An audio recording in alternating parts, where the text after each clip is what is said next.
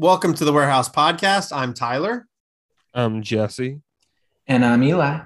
And this is going to serve as our off-season preview episode of the Baltimore Orioles. And what an off-season we hope it's going to be, fellas. Because for those that haven't listened to the podcast in the past, the off-season we do go a little bit dark. Like we try to have an episode here or there, but if nothing's really going on, there's really no reason to have an episode. And I'm not sure how active the Orioles are going to be this winter. So we'll see what happens. You do know I don't how think active they're reacting. Yeah.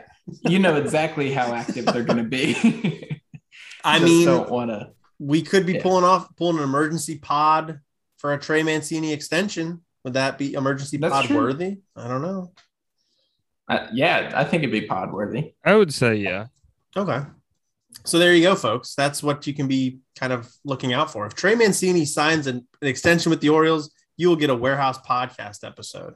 How about we set a threshold in terms of like monetary value of a transaction, which triggers an emergency pod? Oh, wow. Okay. And like, given who the Orioles are, it might be like if we spend $12, emergency pod. Yeah. Right. If there's news of a new concession stand at Camden Yards, emergency pod. Yes.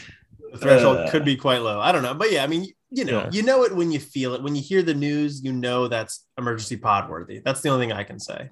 Okay. Right. I think that's a good point. Yeah. Big trade. You guys just can't commit. Look, man, the offseason is that's when we get our R&R a little bit here. Right. Massage the vocal cords a little bit, right? Exactly. We build back up all of that like confidence that we lose throughout the summer as an Oriole fan. That's what the winter is for. The unfound confidence. Exactly. Just to have it ripped away next season again, right? Yep. One game at a time. In May. Yeah. This is going to serve as our off-season preview. Sort of a disclaimer here at the beginning. We do know that CBA negotiations are ongoing at the moment. And as it stands, the league year ends, I think, December 1st, or maybe the league year ends at the end of the World Series. I'm not totally sure, but I do know the CBA expires on December 1st. And then starting December 2nd, like if there's no deal, then the offseason just is essentially on hold. So everything we say here, that if we say any dates or whatever, they're kind of all in accordance with things going smoothly, which they very may well not. And that's almost the expectation, is they will not go smoothly. Also, if any rules get changed through the CBA negotiations, obviously we're not privy to any of that information. Like we don't have the inside scoop there. As we record this, it's late October. The playoffs are like ongoing. The World Series is coming up. No news is going to break during this time period anyway. So kind of keep that, in mind if you hear this, after December or later in November, things like that. So with that in mind, let's get into talking about some off-season stuff happening or potentially happening with the Baltimore Orioles. And I think we kind of want to take like a 10,000 foot view for a moment and just sort of talk about like what sort of actions do we think the Orioles are going to take this offseason. And I think the first one is going to be trades, because we know free agency, that can always be kind of a difficult conversation for Orioles fans, Orioles front office. So maybe let's start off with trades. Do we think the Orioles are going to be heavily involved in the trade market this offseason? Jesse, maybe I'll go to you first. No, I mean, I could have said yes if you hadn't included heavily. Okay. Oh my God. Okay. Sorry. Okay. No, I mean, to what extent? Right. To the extent that the Orioles are involved, I think they are going to be trading to be dealing away. Sellers, I think the Orioles, they'll be sellers, right? I think there could be an Adam Plutko type of situation where the Orioles go acquire somebody to this caliber, but it'll probably be for cash considerations or something like that. So otherwise, the Orioles are going to be sellers. We'll talk about the trading block coming up, but I could see one pretty sizable trade happening this offseason. Okay. I could see that. Good little what's that? A tease for later in the episode. Very interesting. Yeah. Eli, are you seeing things kind of similar, at least from like a buyer's perspective for the Orioles? Like the only way they'll be buying is on like a very low risk, like bullpen guy. Yeah. Yeah. I think that there's really no reason, if you're, Mike Elias in the front office, there's no reason to like hedge bets on any one prospect. And so at this point, like you just want to maintain everything that you have, all the talent you have in your system. And yeah, you're not going to be like dealing away prospects to go acquire some, big name MLB current player. So I definitely expect it to be quiet. Like you guys said, we might be sellers. I think like probably on a pretty small scale. Like I do not think that a Mullins is going to go. I do not think a Means is going to go, anything like that. But yeah, some small scale trades to sell off some moderate chips. I can see that. Yeah, I think that sounds right. Something that's going to start to get interesting for the Orioles, maybe not this offseason, but potentially like during next season, is going to be like they're going to have a glut of minor leaguers that are going to be like Rule 5 eligible at a certain point. And it gets to a point where there's enough interesting names, but not enough spot on the 40-man roster to fit them all. And from that point, you've got to kind of start to deal those sorts of players. The Yankees do this a lot, where they deal like semi-interesting guys that are about to be Rule 5 eligible, they can't fit, and they get some interesting reliever or whatever. I don't think the Orioles are quite to that point yet where they have enough interesting players and not enough 40-man roster spots. So we're not quite there yet, but maybe something to look at during the 2022 season. But yeah, I mean, the Orioles, it just doesn't make sense for them to package up any sort of like interesting prospects at this moment and try to go get some veteran pitcher or even a veteran whatever, because they're not at that point where they're a player or two away. They're like 6 players away. So yeah, I think that totally makes sense. The free agent market could be a little bit different. Eli, do you see the Orioles being like pretty active in the free agent market? And maybe to what extent? Are they going for the big bucks, or is it more some stopgap moves there? Yeah, I don't think there are any deals coming out of the Orioles front office that hit. I was going to say double digit, but it's like double digit millions. So it's like 8 digits, I think. That's what I'm trying to say. Nobody gets $10 million from the Orioles front office. Wow. Okay. That being said, I think we're more active than we were last year. Like I expect something better than, And contingent deals for Wade LeBronc and Harvey and Felix Hernandez. And yeah. Okay. Yeah. I was reading, Rock Kubaco had something that basically talked about how active the Orioles are going to be. And he said essentially like the only big money that's going to get spent this offseason by the Orioles is potentially a Trey Mancini extension. So Rock tends to kind of know what's going on there. So if that's what he's saying, I think that sounds about to jive with what you're getting at there. Jesse, are you of a similar mind? Yeah, I am. I don't believe even that's going to happen, but yeah, I think that, yeah, I agree that nothing over 10 million. And I mean, I'd be impressed if it was anything over 5 even. So, okay. Yeah. Okay. Yeah, that sounds totally on brand with what the Orioles have done the last few years. I'm thinking this may be the last year that is like the thought process though, going into the offseason. I'm hopeful that like 2022 is going to be the year we start to see some of like the product of building up these draft capital and getting these interesting young players. And maybe we start to seem interesting. And then in 2022, they start to support that with some financial investment. All right. So the Orioles, I think I kind of just sort of hinted at my thoughts here on this next question we have, which is how much should the Orioles be focusing on the short term and the long term? And we kind of piggyback this. To what extent will the Orioles be able to effectively address both in this offseason? I definitely think the Orioles, as far as like making moves in the offseason, they're going to be focused more on the short term, which is like filling gaps. And that's kind of separate from like the organizational philosophy of like, accruing interesting talent and all that, because I think the Orioles, movable players that you could trade for interesting prospects are pretty limited at the moment. So I'm not sure how much they can do via trade to sort of further bolster their future prospects. Jesse, you kind of seem to half agree with what I was saying there. Yeah, no, I completely agree. I think every offseason is going to be focused mainly on on the short term and just filling out the rotation predominantly. But yeah, I mean, I think ideally, uh, you know, if the Orioles found that the best time to move one of their players with a lot of value or relatively a lot of value on this team was the right time.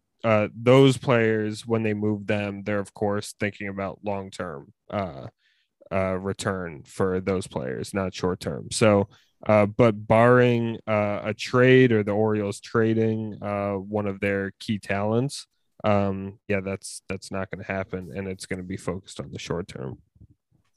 Okay, cool. Eli, are you? What are you thinking? Yeah, I fully agree. But I just want to clarify, like, Jess, you don't think we're going to trade one of those key talents, do you?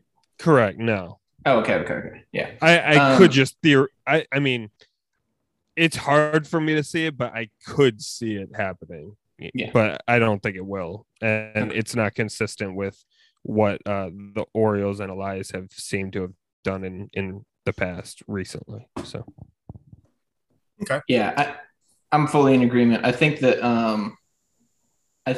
really the only things that happen this year are, there's some 40-man turnover that we're going to talk about in order to bring in some slightly new faces onto the 40-man roster and get rid of some of the old. And I think that beyond that, like, we might lose some familiar faces due to some non-tenders, but I do not think that there's really going to be like any major overhaul in the outlook of the Orioles next year. They're just going to bring in more stopgaps and just kind of plug holes as they can and as cheaply as they can. Whoa, man, that is getting my juices flowing for the hot stove. Plugging gaps, just surviving. That's what we love about off-season baseball. It's what we do. It's what we do in Baltimore. Survive. That's true. We're a blue-collar town, sort of. Even when the Orioles were like winning, like under Buck Showalter and stuff, I mean, we still kind of we did go get Ubaldo, but we did a lot of this patchwork band-aid kind of roster moves and stuff like that. So it's been with us for a while. I mean, the Chris Davis deal was not, it was our guy already, but that was the big money. The difficult thing is, people always talk about the Orioles don't like to spend on free agent pitching. And well, the last two times we did it were Ubaldo and Alex Cobb. Right. Two like $50-60 million deals that were just outright terrible. Just terrible. Yeah. We have to do it well. I mean, that's the other right. And yeah, I do trust that Elias will be better than Dan Duquette, but I do not I don't know. We have a bad track record is what I'm saying. Well, yeah, and shopping for pitching like in that like section of free agency is always dicey. Like, yeah, when you go really high end, you're typically getting a really good pitcher, so he's going to be really good. And then when you go really cheap, it's like low risk and it could work out. It's the middle part where you're giving like $12 million a year out.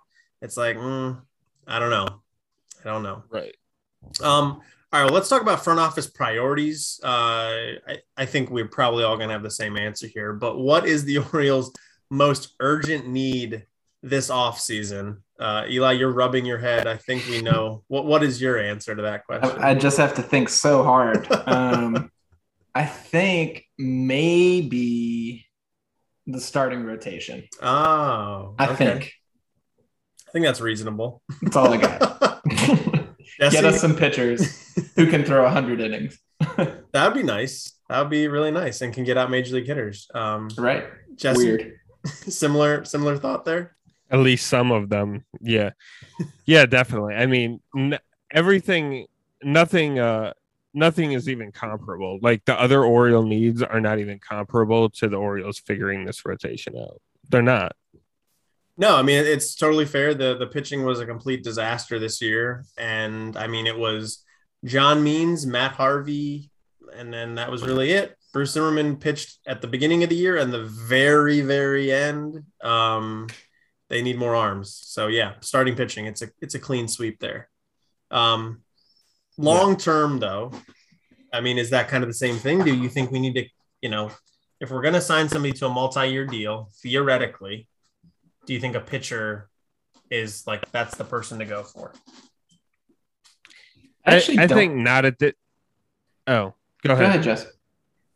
I was just going to say, I think not at this time. I think that if you're going to sign a pitcher to a multi-year deal, you might as well wait till, closer to when you're ready to compete than, just signing him and then having 2 years where the Orioles are not competitive. We're paying this pitcher a lot of money. And yeah, that doesn't seem to make sense in my mind.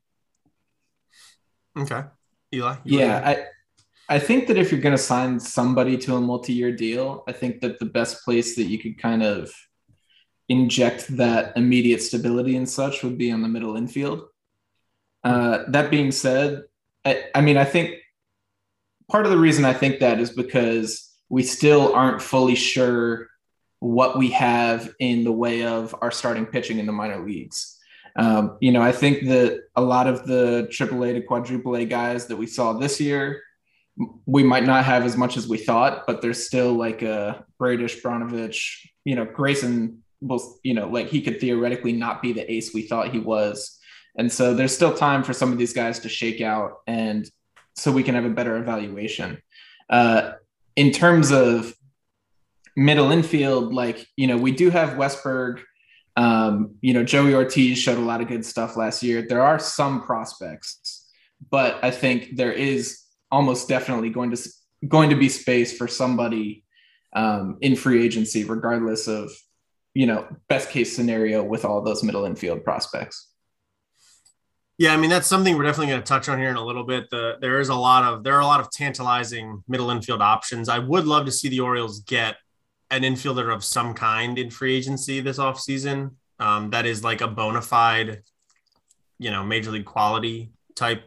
They got Jose Iglesias a couple years ago. They got Freddie Galvis last year. I think another guy in that vein. So I'm not so sure they need to go multi-year on an infielder. Well, yeah. I'm not saying they will do that, but right. I'm saying as a long-term need, I think that's the one. Yeah, no, that is true. Because shortstop's always so fickle. Like Ryan Mountcastle was drafted as a shortstop, and he's very far from that at the major league level. And I think it sounds like Westberg is probably he might be able to stick it short. Gunnar Henderson doesn't sound like he's going to stick it short. So that is a good point, that if the Orioles think like we don't have the guy, maybe we go throw a bunch of money at somebody this offseason. I think that it could be interesting. I would still expect that to happen. Like, I don't know, next year at the earliest though. Like, we're not like I already said, we're not shelling out big money on any middle infielder this year. Okay. All right. That could be a controversial statement for a lot of I know people. A lot of people are going to be really sad when the Yankees sign Carlos Correa for $250 million, but that's probably what's going to happen. Yeah, we were all texting the other day, and I think I said it feels almost like a guarantee that they're going to go get him because they need a shortstop. Like Gleyber Torres is not the answer, I don't think, and Correa is just so good and still so young that I think it's going to be tough to pry him away from the Yankees. I think a lot of people have been making the argument that Corey Seager would fit better with them, just because he's a little bit more contact oriented and he's a lefty in a very right heavy lineup, but that's a good point. Semantics. Right. Well, they're going to sign a shortstop for a lot of money. Carlos Correa is back in the Orioles. Back in Baltimore, baby. He's available. Yeah. All right. Let's talk current state of the Orioles 40-man roster, because there's actually been a few moves recently that the Orioles announced. Is this list here you've got, Eli, all the guys they just DFA'd or that could be DFA'd? No, that I think could be. Okay. The guys that in literally yesterday and today, the Orioles outrighted Austin Wens, and then they also outrighted Pat Valleca, Thomas Eshelman, and Connor Wade. Okay, cool. So that gets us to where the 40-man roster currently is, where if you exclude 60-day IL players, it's at 35. But if you include them, the roster would be totally full. Now, the 60-day IL does disappear, I think, after the World Series is over. But then also players will hit free agency. So like Fernando Abad will hit free agency. Matt Harvey will hit free agency.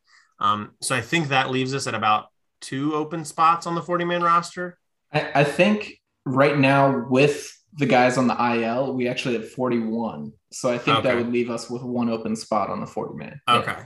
So yeah, it's tight. It's tight right now, which is, that's normal for the season ending. It's normal to have very few 40-man spots open, but the Orioles do have a bunch of players on there that I think are reasonable enough to say could be DFA'd at some point if the Orioles wanted to make room to add some players who we're going to talk about in a moment. So Eli, do you kind of want to rattle off who you think the Orioles could DFA and maybe why? Yeah, I mean, I kind of looked. It's kind of a crappy thing, but you always kind of look towards bullpen arms.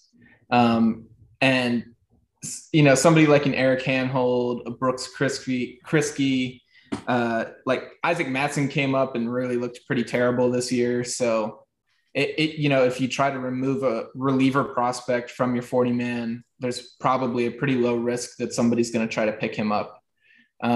Even like Spencer Watkins started to fade down the stretch.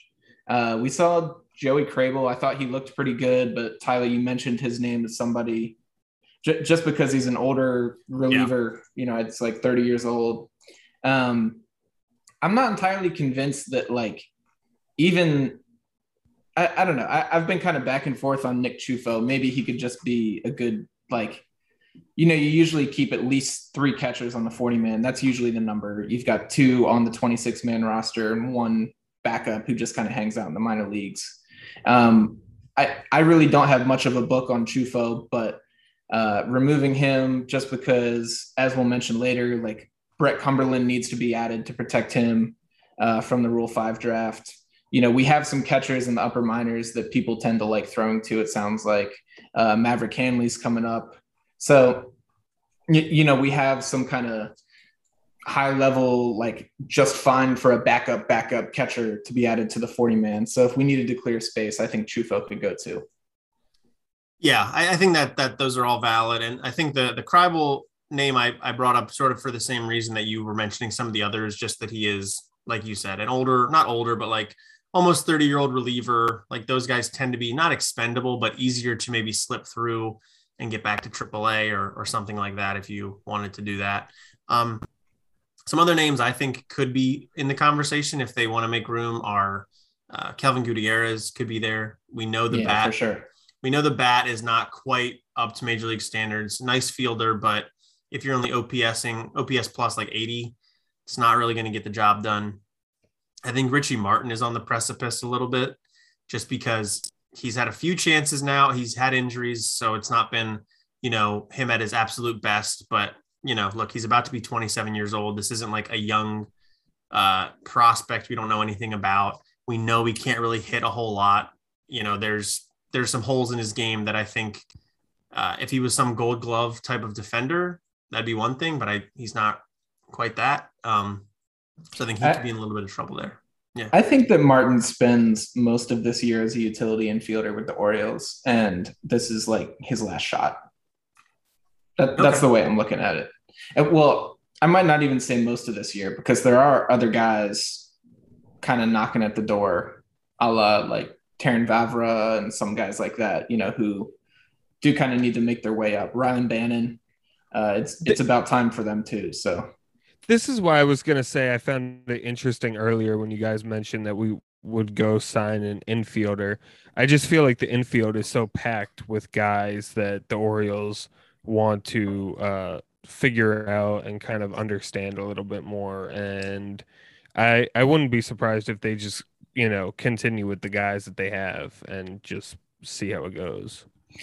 That makes sense, but I think that's kind of taking the approach that we took with the pitching staff this year and just look how that worked out.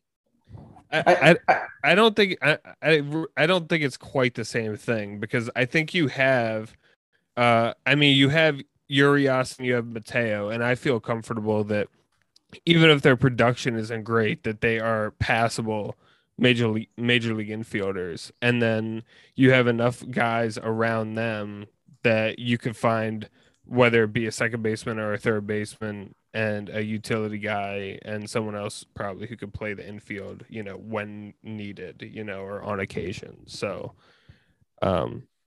yeah, I think it's very, and then also the risk too is a lot different, right? I mean, if you don't go into the year with enough pitchers, I mean, the whole starting staff that has so many ripple effects for the bullpen. For it just can, as we just saw, it can ruin a season. I mean, worst case scenario, you're with a bad infield, you're not going to help the pitchers out, which isn't good. But the biggest problem based on who our middle infielders are is we're going to have a couple voids in the lineup, and that's not something the Orioles, I don't think, feel like they can't or won't try to work around. So, well, my thing with the infield is that while I think they have a lot of interesting infield options, like I like Urias, I like Mateo, at least what I saw from him, I'm not so sure they have an everyday major league shortstop on the roster. Like Urias did the job, but I think he's probably more comfortable at second or third. Mateo, I don't think is a shortstop. Martin does not hit enough to be a major league player. Rylan Bannon's not a shortstop. Jahmai Jones is not a shortstop. I think there's not a shortstop on the roster, really. So my preference would be to get a shortstop of some kind.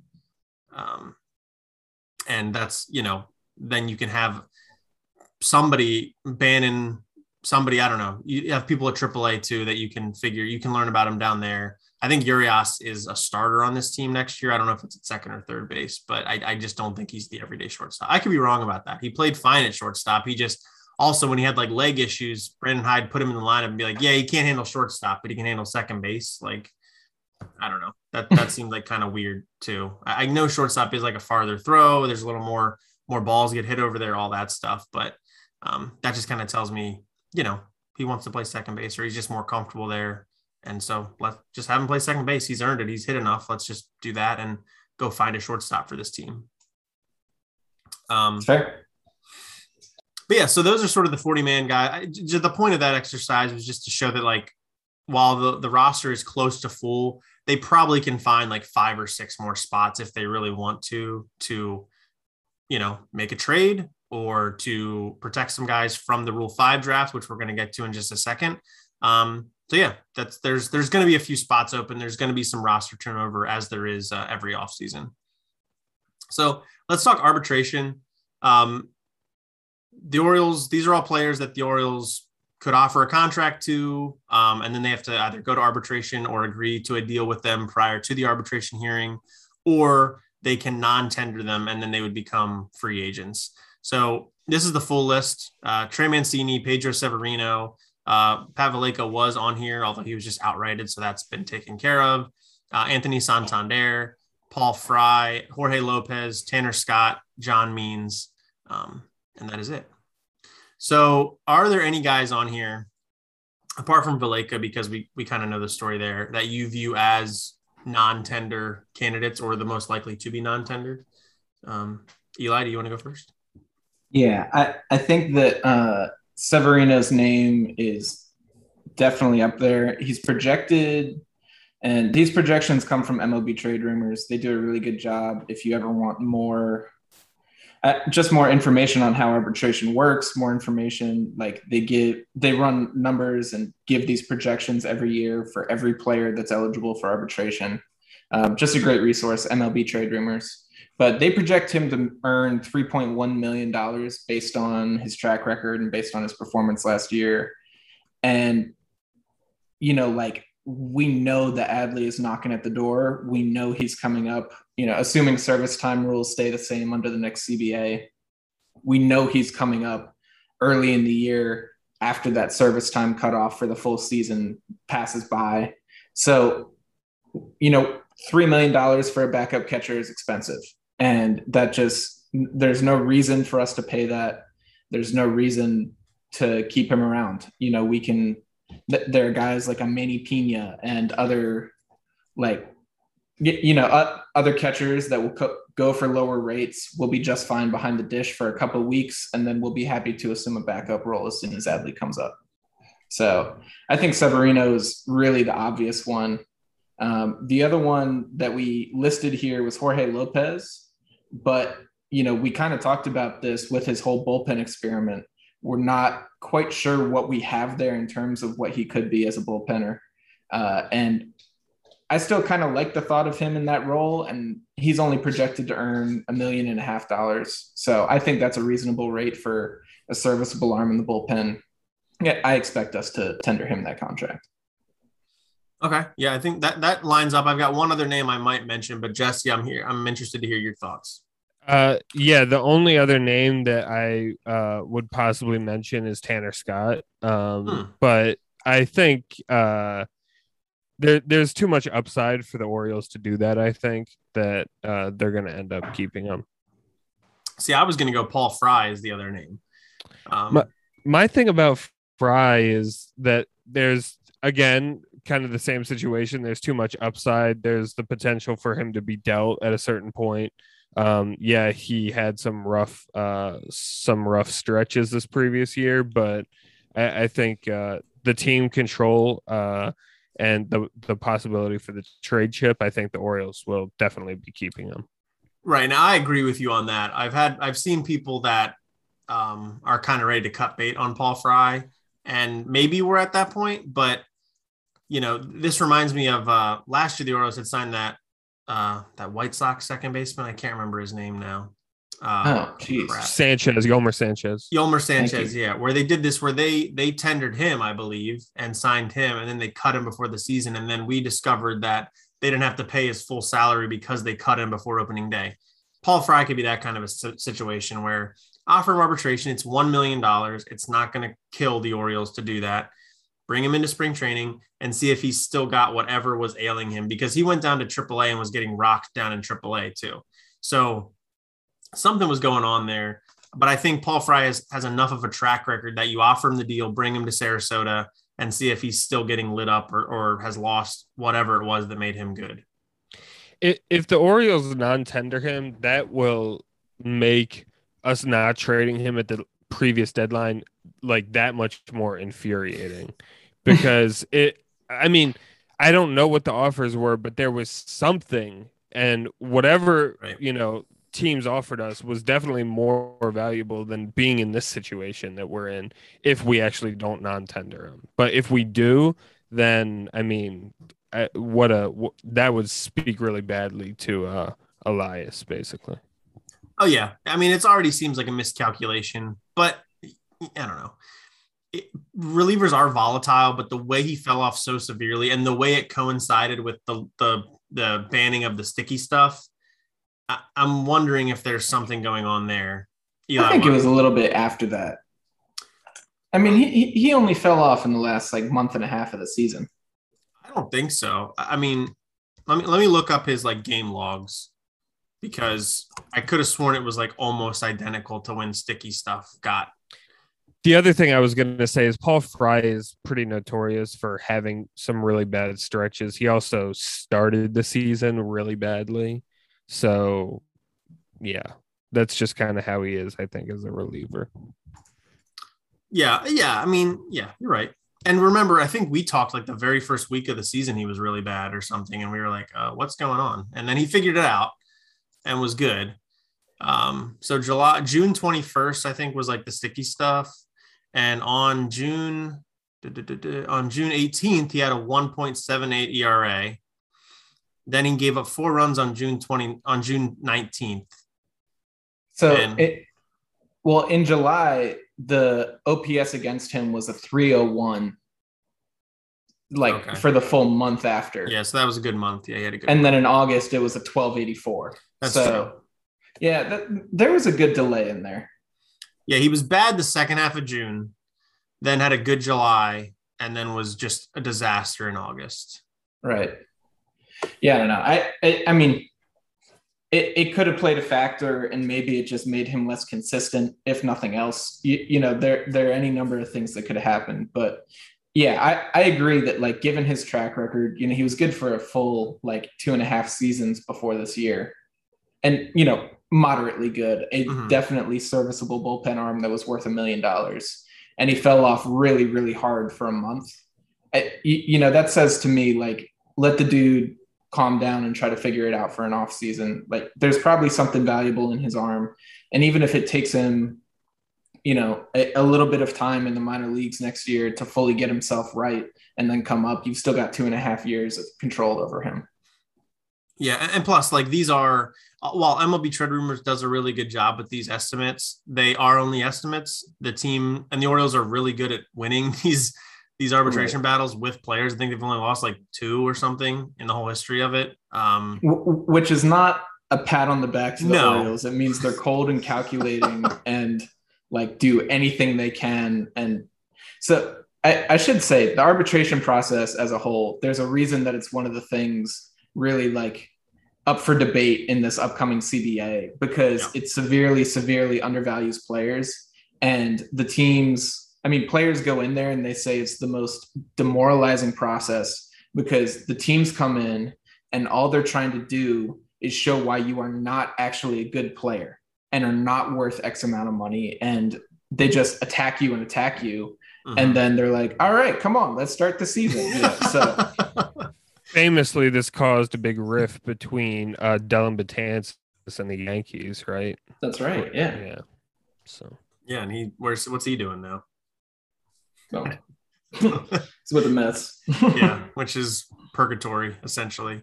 For sure. But yeah, no, Eli makes a good point. It's not a pat on the back, but it is to say that, if some fans do get like in the owner's pocketbook and be like, oh, well, 1.5 million for Jorge Lopez, like that's a lot. Like it's not your money. Just pay Jorge Lopez $1.5 million or whatever. But also know that like if you're that type of a fan, the Orioles could potentially pay him 1.2 million next year. Like these estimates are not set in stone. They're just a guess. And they're probably going to be a little bit off this year if the CBA changes this process in any meaningful way. But yeah, I think we all are in agreement there.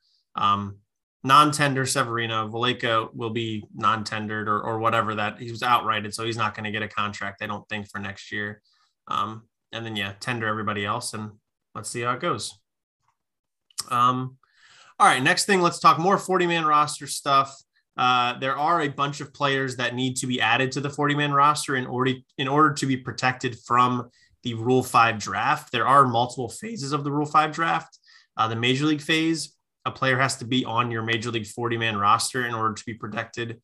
And then that player, if selected, has to stay on your Major League 26-man roster for the entire season. There's also the minor league phase, which to be protected from that, you have to be on a team's AAA roster.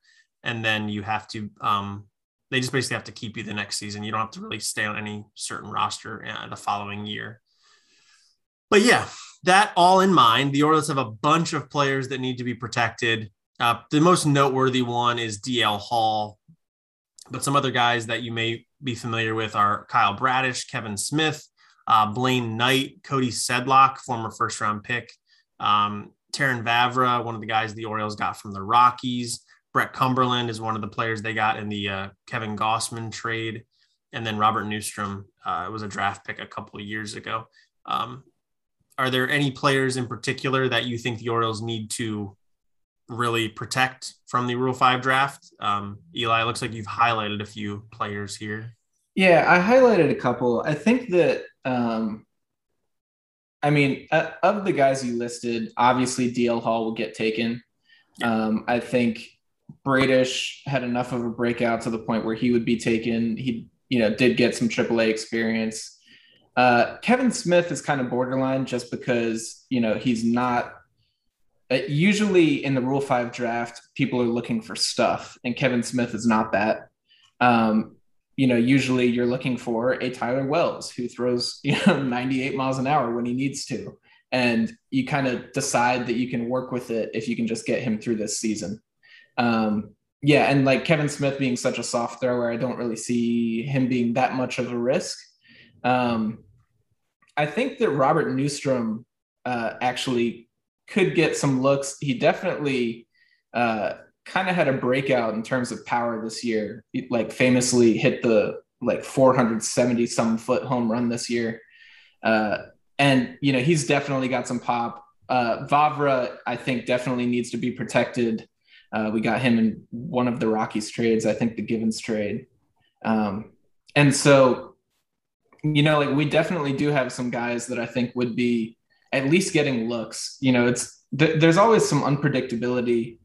People put out lists of the top Rule 5 draft prospects, and every single year, the top one has like a 50% chance of actually getting taken in that draft. There's always some hit or miss as to the way the teams are actually evaluating these guys. But, just by the way that the Orioles have handled them, I think the guys that you mentioned definitely are at least valued by the Orioles to the extent that they would want to add them to the 40-man roster. Yeah, and it should be noted that Brett Cumberland was Rule 5 eligible last year and did not get picked. Gray Venter was Rule 5 eligible last year, did get picked, then got returned. Who was the guy? Zach Pop got picked by, I forget who picked him, but then they traded him to the Marlins. Well, yeah, somebody right. picked him and then traded him. Yeah, I can't remember who picked him originally. I think it was the Diamondbacks. Okay, yeah, that sounds right. Cody Sedlock, I think, was eligible last year, did not get picked. So, yeah, I don't know. Jess, do you have any guys in particular you really want the Orioles to save a spot on the 40-man for? I mean, of course, Hall, but I was going to also say Vavra. I think that there's I think there would be a good a decent enough chance that he would get selected. And I think the Orioles should be able to find room on the roster for him. So definitely. Yeah, I wanted to point out 4 other names that need to be protected. They are 4 guys that are currently they're in the Arizona Fall League right now. So I think it kind of shows you the Orioles want to take a look at them a little bit. It's Nick Vespi, Logan Gillespie, Cameron Bishop, and Connor Loprick. So now, there's multiple ways to look at this. None of these guys are like highly sought after. They're pitchers, they're, relief pitcher types that I think the Orioles, either they want to get a better look at, or they want to maybe feature them for other teams that could be interested in adding them to their 40-man roster. But they're names that you probably aren't super familiar with, but these are the types of names that I think, like Eli was just talking about, that like could be good picks for a team that like need a bullpen arm.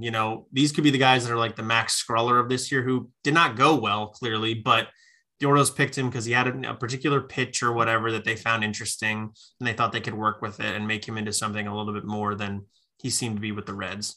Didn't work out, but these are guys that you could potentially see maybe available if the Orioles do not protect them. And then another name I wanted to mention was Ignacio Feliz. So this guy only pitched at high A Aberdeen this year. He also pitched with Delmarva, I think, and he was like ridiculously good for Delmarva. Had a 1.05 ERA over 43 innings. Got lit up a little bit at Aberdeen when he jumped up over 9 games. But this was a guy the Orioles selected in the minor leagues phase of the Rule 5 draft last year. So again, they would have to protect him by putting him on Norfolk's roster. So that's another one that you may see him get plucked because he's an interesting enough arm, has some deception to his game. And I could see another team taking him if the Orioles don't decide to protect him. But yeah, I think I agree with all the names you guys mentioned. Adam Hall is one that I'm kind of intrigued on because he's a guy that's ranked really high in a lot of I think Keith Law really likes Adam Hall. He kind of had a tough season this year. He's kind of an interesting story. Like he's a Canadian guy who his parents purposely moved him so that he could play full season baseball. And then I think last year, the year before, his father had cancer and passed away. Right. And it's a lot of stuff there. But he's a guy that's got a lot of tools, very fast. I think a lot of people view him as the fastest guy in the Orioles minor league system, but had a tough year. I don't know. What do you guys think about Adam Hall, or do you know anything about Adam Hall to really have an opinion on what the Orioles should do there? Yeah, he's definitely the kind of, I don't know. I think he didn't hit enough to be at risk. And that's kind of always been the question mark around him. And so I think you're probably still safe if you leave him off. But I also think that he's somebody you want to keep in the system, particularly, he is an infielder and does have kind of those baseline tools like the speed, like the glove that you can't really be taken away from you, so he has a good baseline of overall value as a result of that. But like you said, I think I know he had a pretty tough year. And so I don't necessarily see him as a risk for being taken. But at the same time, I think he's a valuable dude that you want in the system because, I think there's a solid chance that he turns into a utility, like, more back end, like platoon or utility guy off the bench. But there's a chance for him to become something. Yeah, I just think the downside to adding him to Norfolk is not great enough as to why you wouldn't do it. So. You're just saying to protect him from the minor league phase of it. Right. Yeah. Yeah. That's value. That's valid too. Yeah. I definitely can see him going up to Norfolk, but I do think it would start to get a bit crowded there because I think that I think Westberg might start the season there next year. I don't know. We'll see. But it might start to get a little bit crowded. I know Joey Ortiz, assuming he comes back healthy, he'll probably start in Bowie, but might be knocking on the door of AAA as well. Yeah, and Caden Grenier is another one that moved up to Norfolk at the very end of the year. He was like a high draft pick of Duquette. Has really struggled offensively, but is kind of viewed as like a really good fielder in the middle infield, which is nice to have in the high minors, but he's got to hit better than he has to this point, which is not a lot. He's got a career 696 career OPS in the minors, which is tough. But yeah, I mean, the big ones, they'll protect D.L. Hall, Kyle Bradish. I think Kevin Smith gets protected and Taryn Vavra and Brett Cumberland. Beyond that, I think it gets a little bit gray. Plus, the Orioles like to pick a guy in the Rule 5 draft, so you can't have an absolutely full 40-man going into it. So I think like if they protect like 5 guys, I think that's about the max. We'll see if they go beyond that. All right, let's talk trading block. Jesse alluded to some of this a little earlier, so I'm interested to hear what his hot take is on a potential trade chip. But the Orioles trading block, I don't think anybody's really protected here, save for maybe Ryan Mountcastle and Cedric Mullins. I think just about anybody else could be available. Some of the big names would be Anthony Santander, John Means. I think Pedro Severino, they could maybe try to move if another team would be interested there at $3 million, although I think that could be a tough sell. And then DJ Stewart is another one that I think the Orioles need to make a move on, one of the corner outfielders. But Jess, I'm gonna throw it to you because you have an opinion here on a move they could potentially make. Well, yeah, I mean, as far as the Severino, I don't think it's as outlandish as maybe, you might think. Not that you think it's outlandish, but, I would just point to his track record as to why a team might be willing to do something like that. But I think the big one here for me, I definitely don't see Means or Santander going, but I could see DJ Stewart getting dealt. I could see another team being like, we like that this guy hits. Yes, he doesn't play defense. Yes, yes, there's a lot of downsides and a lot of holes in his game. He's definitely not a 5-tool player, but this is a guy that we think can hit. If we just give him a different approach at the plate, we have him, have this mentality when he gets up there, he can perform and we could turn him into a pretty good hitter.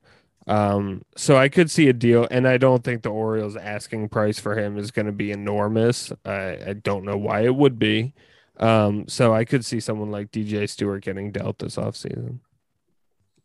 Okay. Yeah, I think I agree with that. And what I would also say is like we should be prepared that if he does get traded, the return for him is going to be very little. It's not going to be a blockbuster deal. No. Eli, do you think like a DJ Stewart deal could make some sense? I think it makes sense for us. I don't think it makes sense for any other team. I think that in all seriousness, I think that DJ Stewart is one of the guys who gets cut loose this offseason. I think that the Orioles just haven't seen enough. And I think we've got like, Kyle Stowers is knocking on the door. We just talked about Robert Newstrom.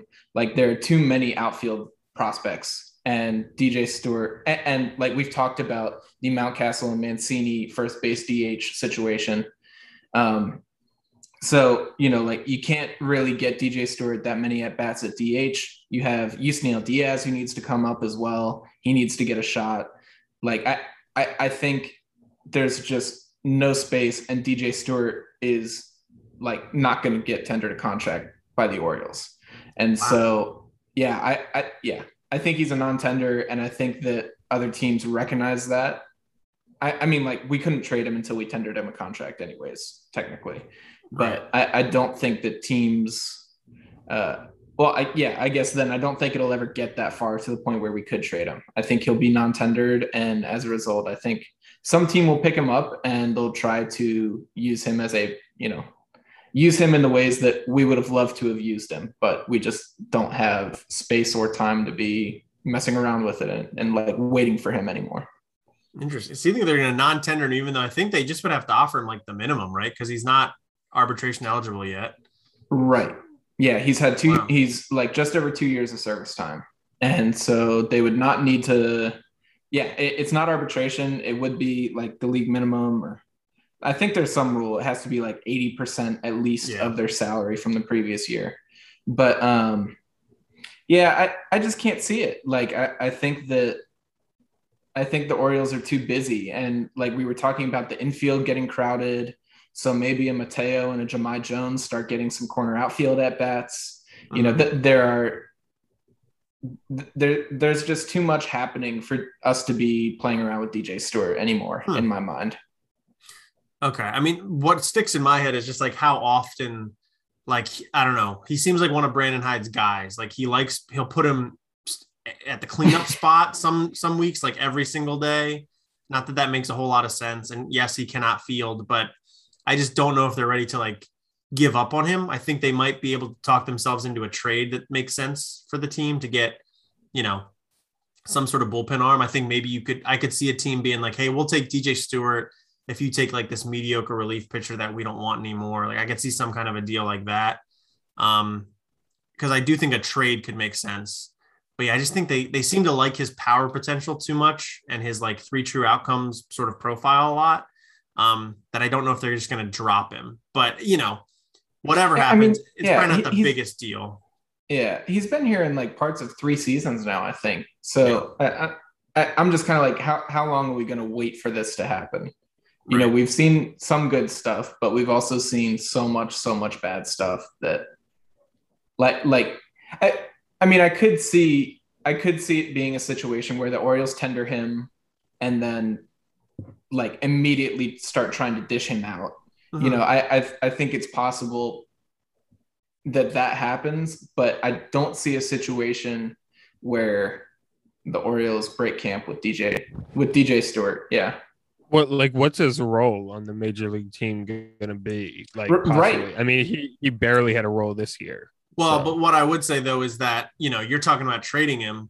Every team is going to have the DH next year. Like, that's not official, but it is official. You know what I mean? So like the NL, there's about to be 15 more DH jobs. And I think so that helps the market for him, you're saying. Yeah. Right. It does. That's true. And one name, so kind of unrelated to DJ Stewart, but a name we haven't really talked about in the trade wins yet is Trey Mancini. I mean, we talked about how there could be an extension going on there. I know we're all not super into that. I think like it wouldn't be the worst thing in the world. We have to see the dollars and cents and all that stuff.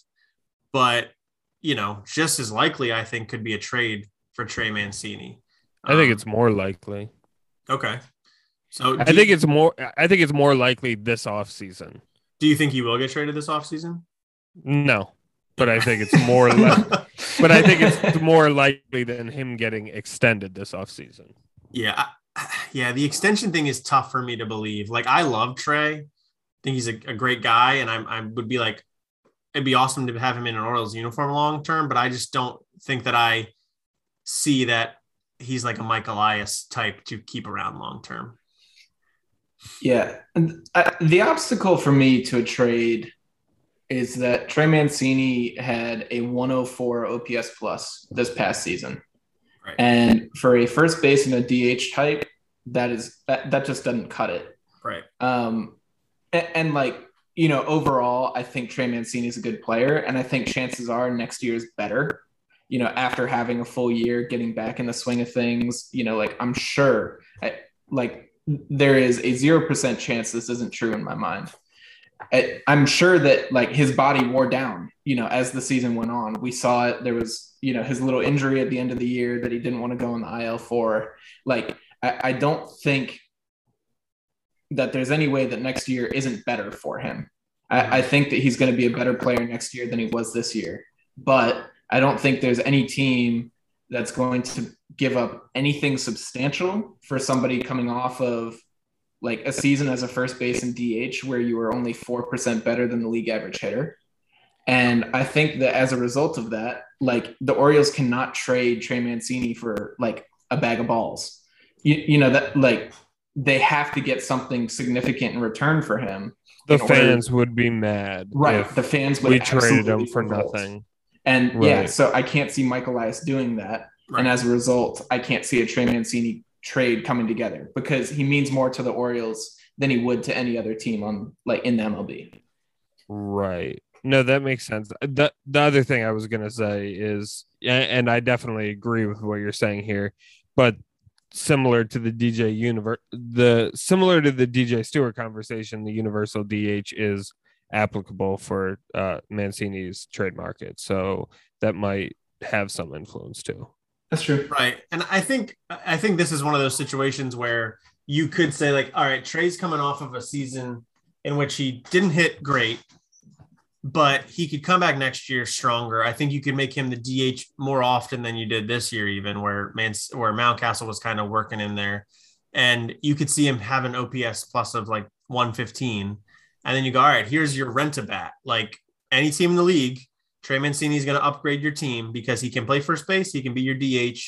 Give us one of your top 15 prospects. I think that's totally realistic. Whereas right now, I don't know how realistic that is.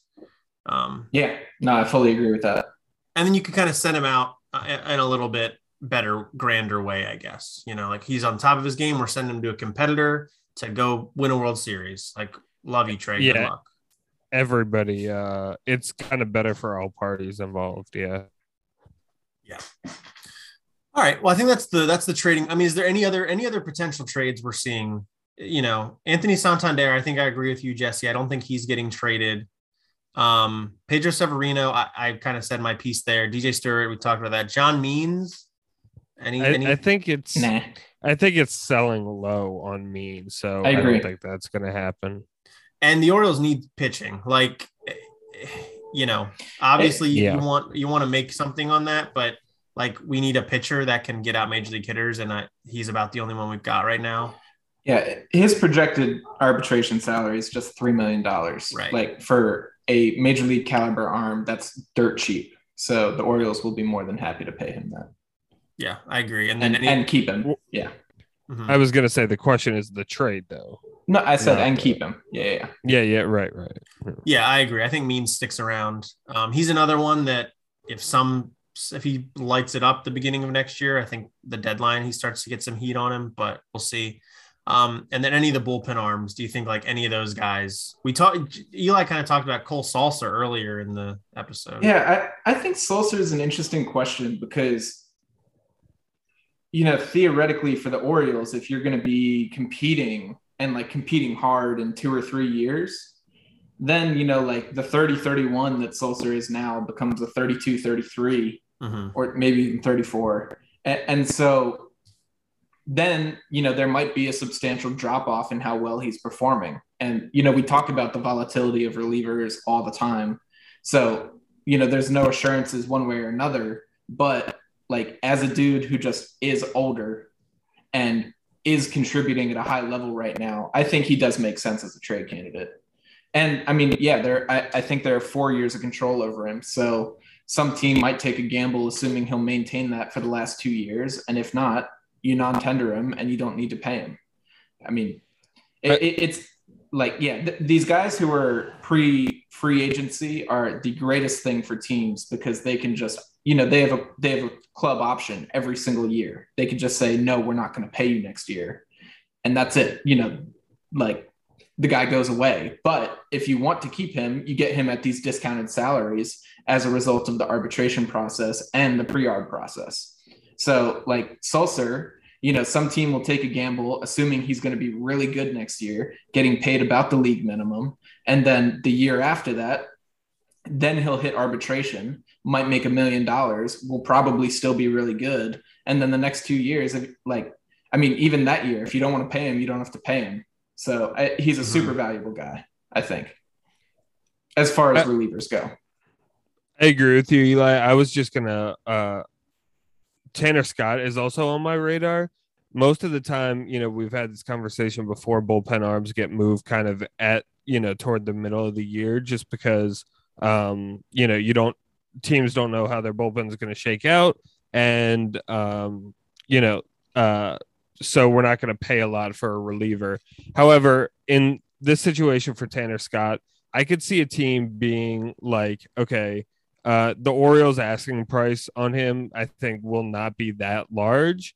And I could see a team being like, okay, his market to me makes sense more in the offseason, just because I think it makes sense for a team to be like, look, this guy has great stuff. He throws 100 miles an hour. Give us an offseason. Give us training camp. Give us, spring training to work with him. Let's get our staff on top of him. And let's give them like enough time and a few weeks to really tamper and mess with stuff to see if we can figure this guy out. At the deadline, right, you're getting a guy to go win, right? But there are plenty of teams where I feel like, they're going to be like, we could use this extra lefty in our bullpen. We can, basically rely on him to be a presence in our bullpen, for the vast majority of the year. And hopefully, we're going to use our pitching staff and our coaches, and we're going to turn this guy hopefully into something really good.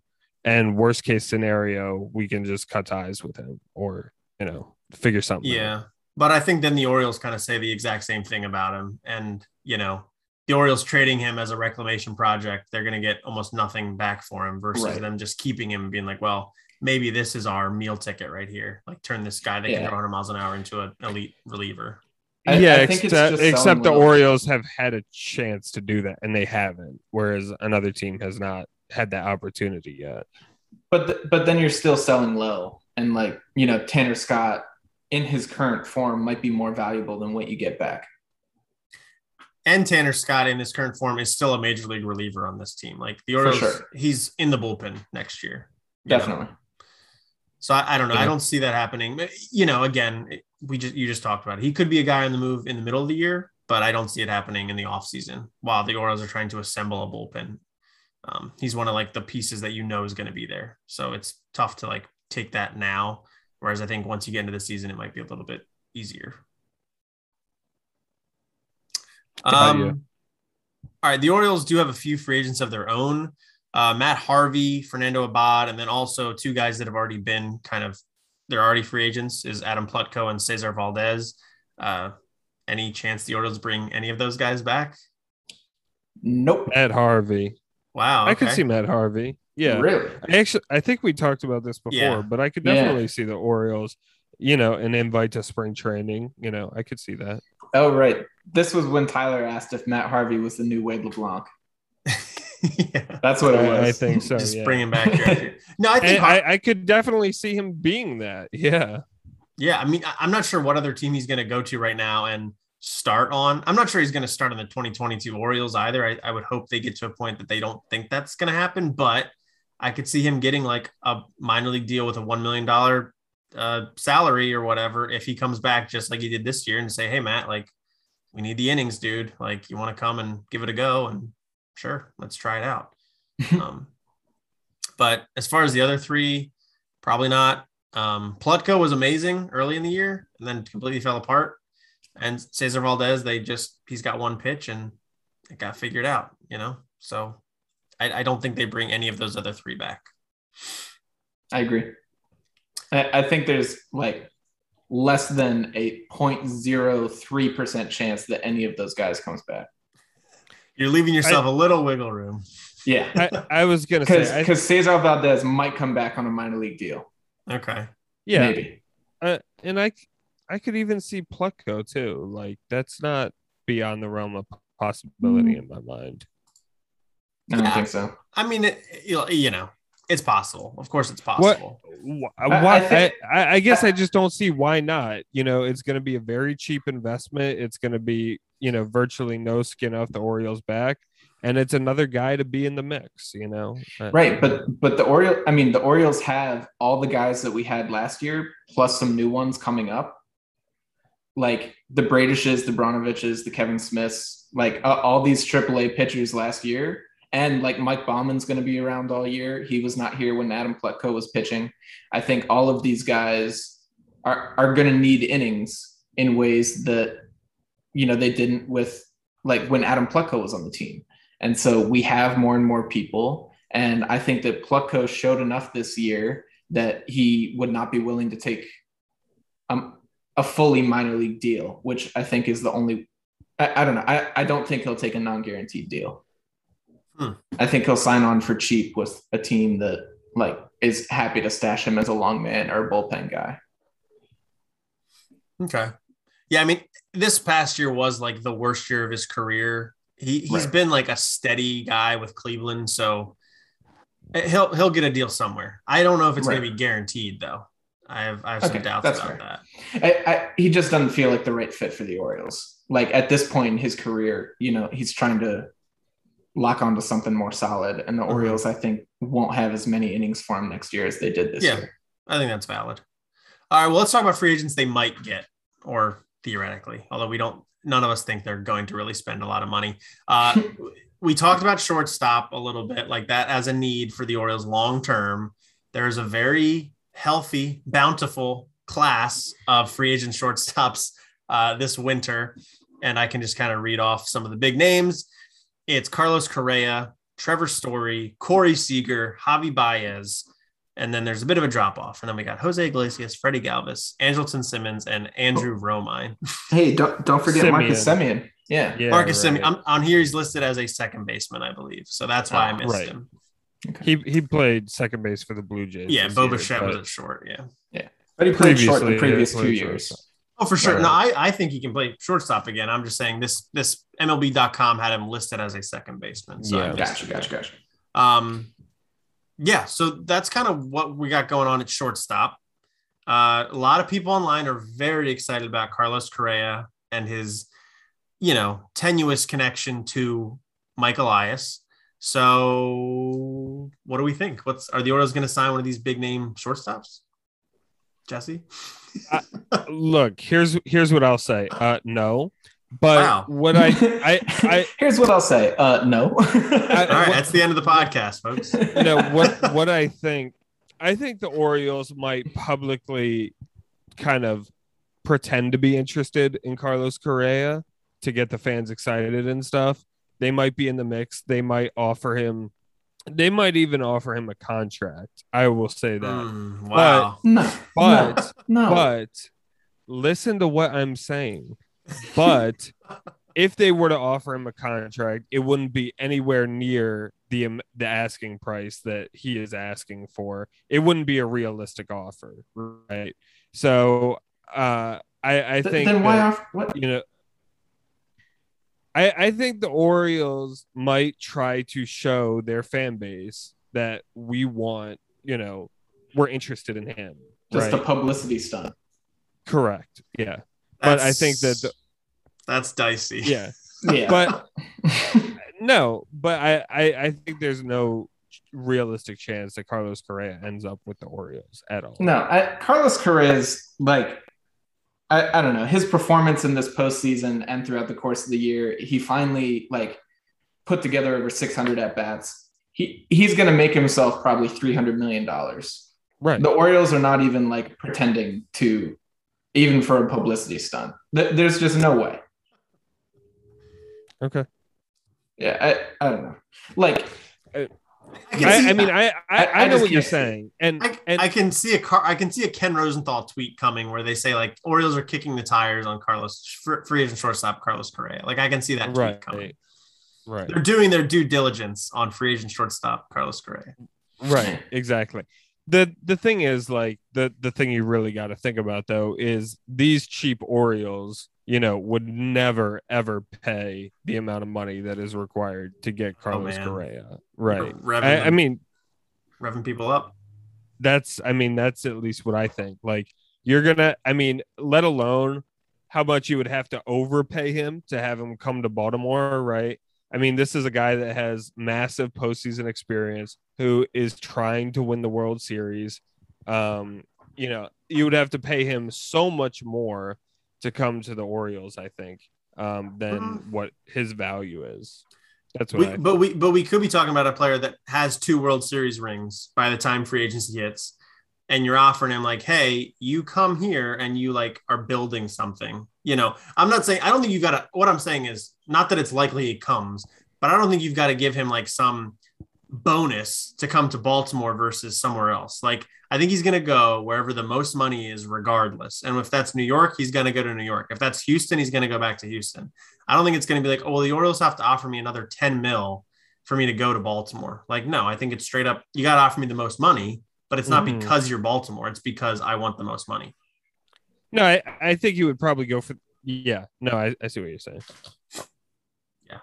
But if we offer him the same contract that the Los Angeles Dodgers do, right, he's going to the Dodgers. He's not coming with the Orioles. We do have to offer him the most money. I think even if we offer him, even if we offer him, if we offer him more than like $1 million more than LA, he's probably going to go to LA.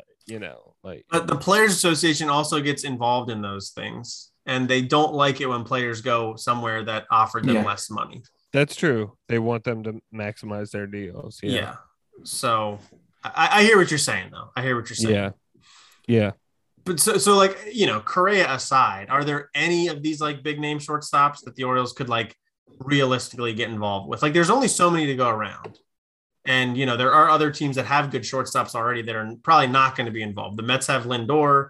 The Dodgers have Trey Turner, who's probably going to go back to shortstop if Seager doesn't come back, which seems likely. But Trey Turner's a free agent. No, Trey Turner's a free agent next year. Oh, that's my bad. You're right. Yeah. Okay. I guess the thing I feel like is that out of all the shortstops that are available, like these are all veterans. So they're all veterans. So that's typically what's available in free agency, Jesse. Yeah, but I'm saying, none of these guys are gonna like make sense for the long term, right? So any of these guys would be stopped. Correa's like 27. Yeah. Yeah. Right. Yeah. So no. So he'll be a very good player. I meant to say other than Correa. Yeah. No, a bunch of these guys are young. Corey Seager's 27.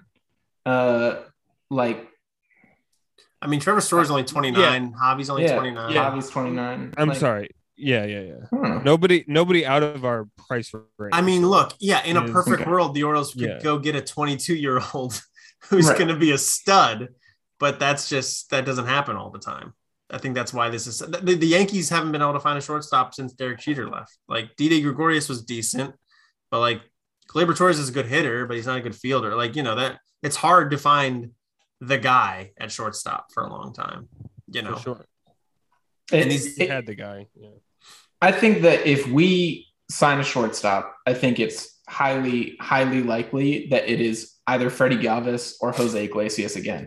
I'm like not even kidding. No, I agree. I think both of them are in our price range. Iglesias, I don't know. Iglesias didn't hit well this year. He didn't hit the 375 that he hit in 2020. And I don't know. What about Simmons? And John Simmons, no. he's fine too. One of these guys who's a glove first and just kind of will, be a stabilizing force as we're swapping out all these infielders that we've been talking about. Simmons, His bat has like really fallen. And I know you're going Yeah. for a glove, but like Jesus, he can't hit anymore. Yeah. To me personally, like that's why I kind of look at, I think we should, you kind of talk about where you're going to stabilize and where you're going to let people rotate around. And I think that we should stabilize third base just because third base was such a terrible spot for us this year and is more of an offensive position. And that's what I think we need. I think we need like the lineup stabilization more than we need the infield stabilization that a shortstop would provide.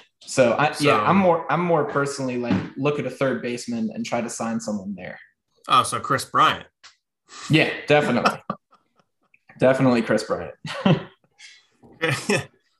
Yeah. It's going to be tough. I don't know. Yeah. I think the Orioles getting a big time or even like a relevant's not fair. But like a big time everyday player is probably not going to happen via free agency. Correct. Yeah. No, that's right. All right. But pitching though, we do think they're going to get some pitchers. And Eli, you've previously mentioned Martin Perez, but then you realize he's got a club option. Is that right? Yeah, it's a club option, but it is like a $6 million club option, which seems honestly kind of high for him. Mm-hmm. So, they might cut him loose and I'm okay with that. And like my prediction stays a possibility, but in the contingency that Martin Perez's option is picked up, I would like to switch my prediction to a Jordan Lyles, who had a 5.15 ERA this year, but threw 180 innings. And that's the kind of guy I think the Orioles are in the market for. Okay. That sounds possible. And you think they would just get one guy like that? Or you think they'd try to get like two? I think one guy that throws that many innings. Yeah, maybe one and a Harvey. Uh-huh. Yeah. Yeah, maybe something like that. Like one and a non-guaranteed minor league deal that we'll see how it works out. Okay. I was looking at someone like Michael Wacha. He threw 124 innings last year. With the Rays, right? Yeah, exactly. He's had some injury issues, before that, but earlier in his career, he threw 181 and 165 innings. So, yeah. I mean, that was a while ago. But I'd like Michael Wacha. Yeah, so I mean, I'm looking at the names you guys are spitting out. Jordan Lyles had a negative 0.2 B-WAR last year. Michael Wacha had a negative 0.7 B-WAR last year. I'm looking at Zach Davies, who had a negative 0.9 B-WAR last year. Although, again, he threw 148 innings, so kind of in the same vein. And the Orioles drafted Zach Davies, although it was a decade ago, so I doubt they have too much of a book on him anymore. But I think we're all kind of saying the same thing. Like, they need a guy that's going to be cheap, maybe looking to, figure some stuff out for 1 year while also being given an opportunity to do so. And, you're not really going to be able to do that on a good team with a lot of pitching. So the Orioles are a good landing spot for a guy that has a track record, but maybe struggled recently and is looking for a 1 year stop to, add some value back to his name. And there are a lot of other guys like that too. Yeah. I mean, like Ivan Nova is someone I was looking at, Julio Teheran. But the thing about them is, they did not throw much innings last year at all. So, it's kind of more a situation where it's like an invite to spring training type Yeah. thing. Yeah. I mean, whereas Wacha would probably be like a guaranteed 1 year, 2 year deal or something.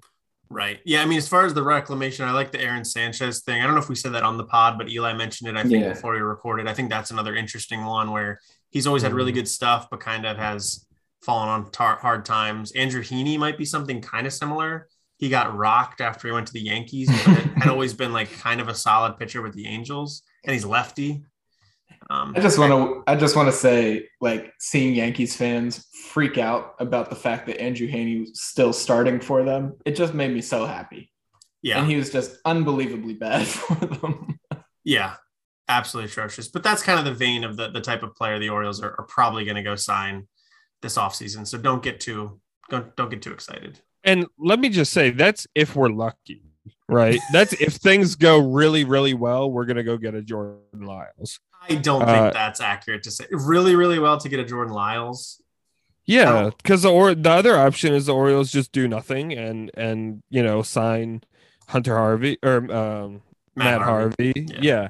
And the Orioles just sign them and try to do the same thing we did this past year, which that's entirely possible. I think the most hope Oriole fans can have for free agent signings for starting pitchers this year is a Jordan Lyles. That would be an almost dream scenario. I'm serious. You're laughing, but I'm serious. I don't think that should be a dream. I think that's like the baseline. Like the Orioles need to get reinforcements in the rotation, and that's fine. That should be the expectation, not necessarily like a dream scenario. But I hear what you're saying. Yeah, the expectation has always been like the expectation has always just fallen on the floor the last couple of years. So we have been Jesse's given the realistic expectation. Right. We would love if the Orioles did this, I think. Yeah. Okay. Well, I think we kind of covered all our bases on what we expect the Orioles to do this offseason. Is there anything else we need to talk about with the folks? I don't think so. All right, cool. Enjoy the rest of the postseason, I guess. Yeah. Yeah, one thing I definitely am going to be looking into is if MLB.com ever figures it out and puts Cedric Mullins jerseys on the store. I don't know how it's possible. You said, Tyler, you actually said this. You said they predict, they try to predict who the jerseys are going to be and they just stock up for the season. They're always like a year behind. I used to work at a Target and I used to work at a Dick's Sporting Goods. And it's always like they'll have a player that was good the previous year. I shopped at Target this year and they had Hanser Alberto jerseys early in the year. Oh my God. And not jerseys, but t-shirt jersey things. And it's so that they kind of do that. I noticed that the Ravens jerseys right now at Target are J.K. Dobbins. So again, he's good, but he's been hurt and he's going to be out all year. So they kind of do that where they sort of predict stuff. So I don't know if that is directly applicable to MLB.com itself. You would think they would be able to turn stuff around faster than a retailer is, but apparently not. Yeah, it's crazy. But you'll have them next year. So, yeah, well, I will get one next year. Also, he got married. Did you see that? Cedric Mullins got married. That was nice. Huge shout out to Cedric Mullins. I know he listens. Happy for him. Yeah. He's a big Warehouse Pod guy. Yeah, right. But all right, so as far as the offseason goes with the podcast, we will record when it's appropriate to do so, but this would get really dry to do every single week with very little Orioles news. So if anything big happens, we'll record. What, Eli? Yeah, I was just going to say, I'm already out of material, so. Yeah. So if something big happens, we'll definitely record. But usually what we try to do is save up a couple good things, like a Rule 5 draft, an interesting trade, something else. And then we'll do a pod, a quicker 30, 45 minute pod on that type of stuff. But if anything major happens, we will get together and record. So be on the lookout for that. But that is about it. I would say if you can, please support the podcast by subscribing and rating it on your various podcast applications and services. We appreciate that. We're also on YouTube. You can go over there and subscribe to us there. We just put the same audio version on there. And hopefully next year, we're going to try and sort out some video stuff so you can see our faces on every episode. That might actually decrease the quality of the overall pod. Well, we're incorporating the faces. That's all right. We'll find the true fans. We'll reduce the fan base down to the people that really, really love us. And then, follow us on all the social media at The Warehouse Pod and email the podcast, warehousepod@gmail.com. Eli, where are people finding you on the internet? I'm on Twitter at Elijah Ginsberg, and obviously I tweet out all sorts of fun stuff from at The Warehouse Pod. Nice. And along with my other co-hosts. Yes. I'm on Twitter and Instagram at Juggernaut8678. Nice. I'm on why did I say that twice? I'm on Instagram and Twitter at _Ty Young, and you can head over to CamdenChat.com to check out some blogs throughout the winter to warm your cold, dead Oriole loving heart. That is about it. That got really dark, Tyler. Yeah, that was dark. That is how we do it. But all right, guys, that's all we got. Until next time, this has been the Warehouse Podcast. I'm Tyler. I'm Jesse. And I'm Eli.